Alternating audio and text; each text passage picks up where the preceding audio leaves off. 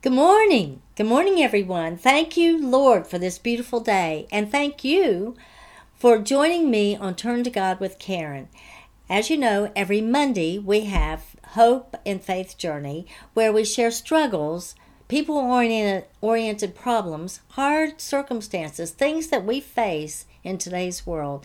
And we look at the Lord for healing, for rescue, for deliverance through Jesus. Every Wednesday we have Sword of the Spirit where we share the Word of God, which is God-breathed, inspired by God. It's information that will gain us eternal life through Jesus. And we look always to the Word as an effective weapon against our enemies. I believe the Lord has assigned me to be a beacon of hope in the storms for everyone. Imagine a lighthouse that receives its light from the ultimate source, the Creator. And there, in that, as a believer, we share that light in hopes to help and encourage others toward the Creator's kingdom, God's kingdom. I often share pieces of my own testimony because He has rescued me time and time again. If He would hear my cry and help me, then He will do it for you. Many times my testimony includes a cautionary tale, sharing my own mistakes, my sins, and my consequences. This can be used as both a warning and encouragement for you. Whatever has happened, whatever part you played in it, today is the day to turn to God, come to Jesus. Well, today's topic is financially fit. Wouldn't we all like to be able to say, I'm financially fit? Years ago, I participated in helping various groups of women with their finances under the Virginia Cooperative Extension. And I graduated from college with an accounting concentration in accounting. Before we could participate, we had to take classes for certification. And I've also read books by Dave Ramsey and others covering this topic. If you need information, there is plenty of resource material on this topic. As you know, I try to keep my podcasts at 15 minutes at the most, because I know we're all so busy in this world. I believe everything can fall in these three categories: spend some, save some, and give some. I'm not sure, but I believe the phrase may have originated from Dave Meyer, Joyce Meyer's husband. You may know that Joyce Meyer is an American charismatic Christian author, speaker, and president of the Joyce Meyer Ministries. I've heard this phrase said by others, however. Spend some, save some, and give some. It's easy to remember, and we're going to use these categories in what I have to discuss today. So here are my thoughts and questions within these three categories. Spend some. This phrase invites us to be prudent with our spending. As we're tempted by social media, stores, and our television to buy this, buy that, we need to check ourselves. Is this something I need, or do I just want it? Do you know the difference between your needs and your wants? Can you define what it is you need, like a car for transportation, versus what you want, an extra car that's flashy? Can I really afford to buy it now, or would getting it cause me to go into debt? Is this impulse buying? Meaning, I just saw the item or watched a fantastic sale ad and I was suddenly tempted to get it. Am I a shopaholic? Meaning, when I'm sad or celebrating something, do I feel the urge to buy something? Is this buying something just an emotional knee-jerk action that won't do me well later? I'll have regrets. Especially with large purchases, can you research and find out if this is the best product for you under your budget plans? Is this the best timing to get it? By the way, do you have a budget for the amount that comes in so that you know how much you can spend each day, each week, each month? In other words, do you know where your money goes? Who is responsible for keeping records of your spending? Do you interact with your family about money? Do you have rules or spending goals for yourself that you need to live by? Are there discussions between you and your partner who has a part to play in the household spending? Are there conflicts to resolve regarding your ideas of values and needs versus the wants and their ideas?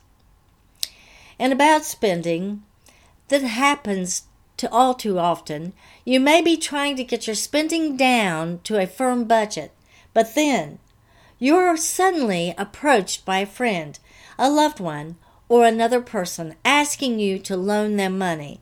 It may be their emergency. I caution you not to react emotionally. Pray about it. Look at your own budget. Is there cushion enough that if they do not repay you, that you'll be okay? Some years ago, a friend habitually asked me for a loan. My stipulation was that she must repay before my rent was due. She always repaid, and I didn't notice that the amount that she borrowed had increased with each request. Suddenly the day came that she did not repay in time, and my rent was due. I struggled, and I juggled my own bills to get that rent paid.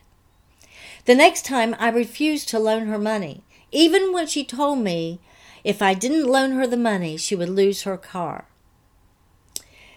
Well, I have to say I didn't pray about it. This is the things that I learned through it. Always pray about it.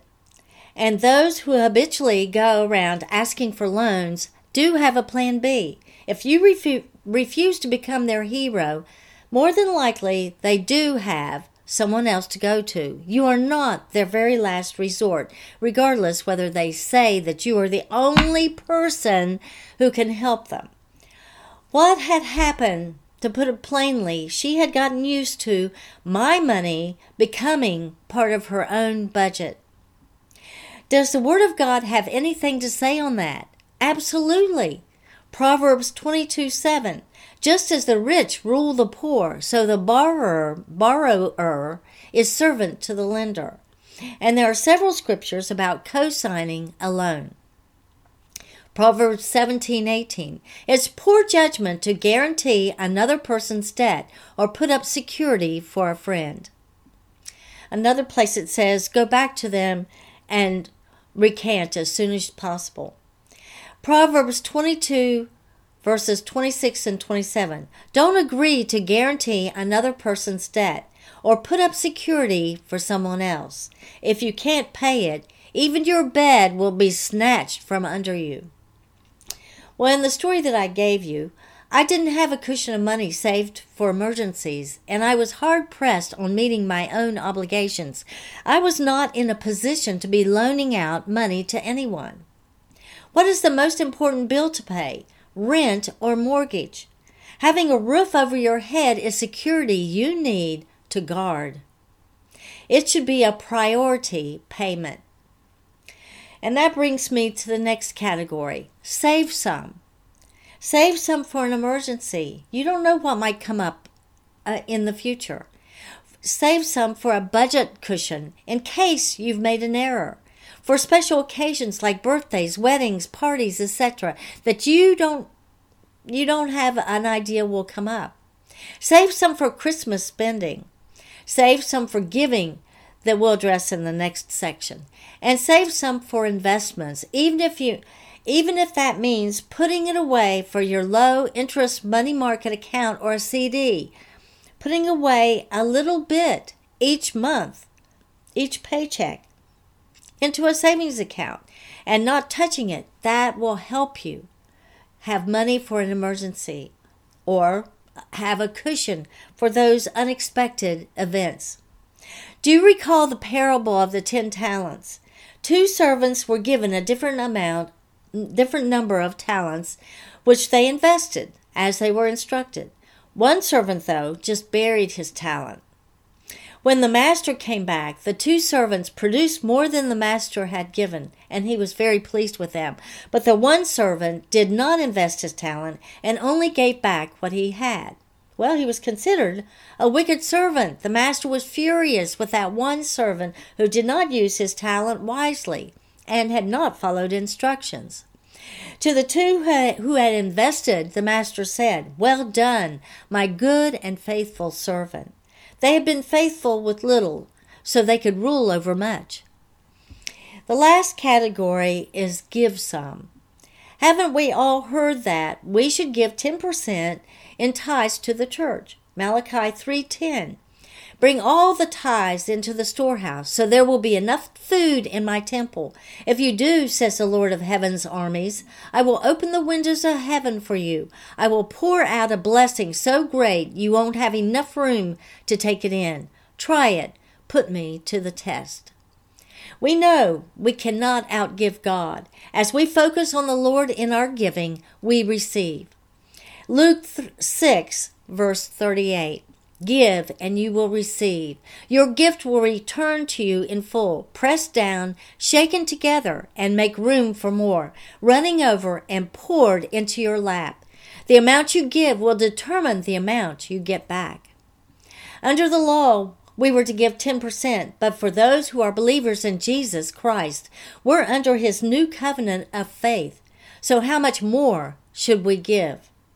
Jesus came to earth to serve his heavenly Father and to serve man, although Jesus was equal to God. As we emulate Jesus, we serve him and those in need. As we bless others, we are surely blessed.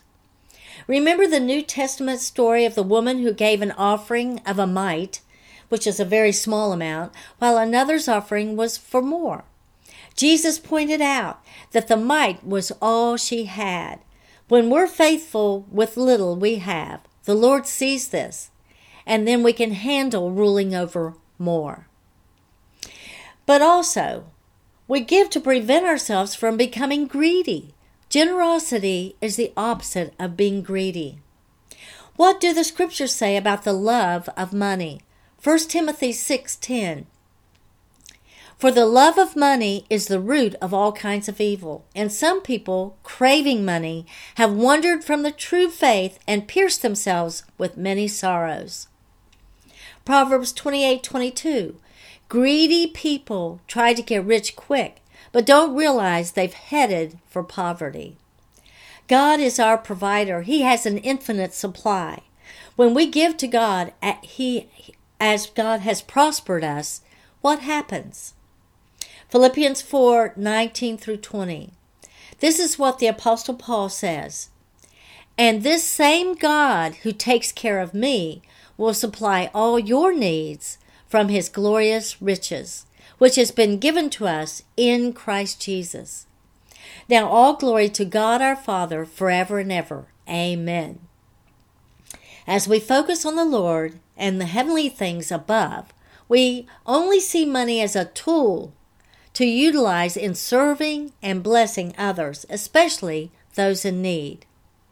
Here's a favorite scripture of mine, Proverbs 3:27. Do not withhold good from those who deserve it, or its rightful recipients, when it is in your power to help them. How we treat our finances should be with Jesus Christ in mind, asking ourselves, what would Jesus do in this situation? Prayerfully, what does God want me to do? When we spend some, save some, and give some, as the Lord has called us to do, we have an opportunity to become financially fit. It's a balance, a well-balanced. I love to share the good news of Jesus until each of us comes to the Lord with a humble, contrite heart and confess our sins, confess Jesus. Then we remain on the losing side where there is no lasting peace, contentment, or joy. Jesus is the way, the truth, and the life, as he tells us this in John 14:6. No one comes to the Heavenly Father except through Jesus Christ, his Son. How do we come to him? Well, it's simple. We open our heart, our mind, and our mouth. Yes, we say it out loud. We repent and believe in Jesus, accept him as our Lord and Savior. Do you believe the scripture, John 3:16? This is such a powerful scripture. It shows the tremendous unconditional love of God and the amazing sacrifice that he did for us so that we may spend eternity with him. John 3:16, for God so loved the world that he gave his only begotten Son, that whosoever believes in him should not perish but have everlasting life. Do you believe that Jesus came to earth to suffer on the cross and pay for your sins, and that he arose on the third day? I encourage you to turn your life over to him, accept Jesus, and your life will never be the same, and the Lord will stay with you through eternity.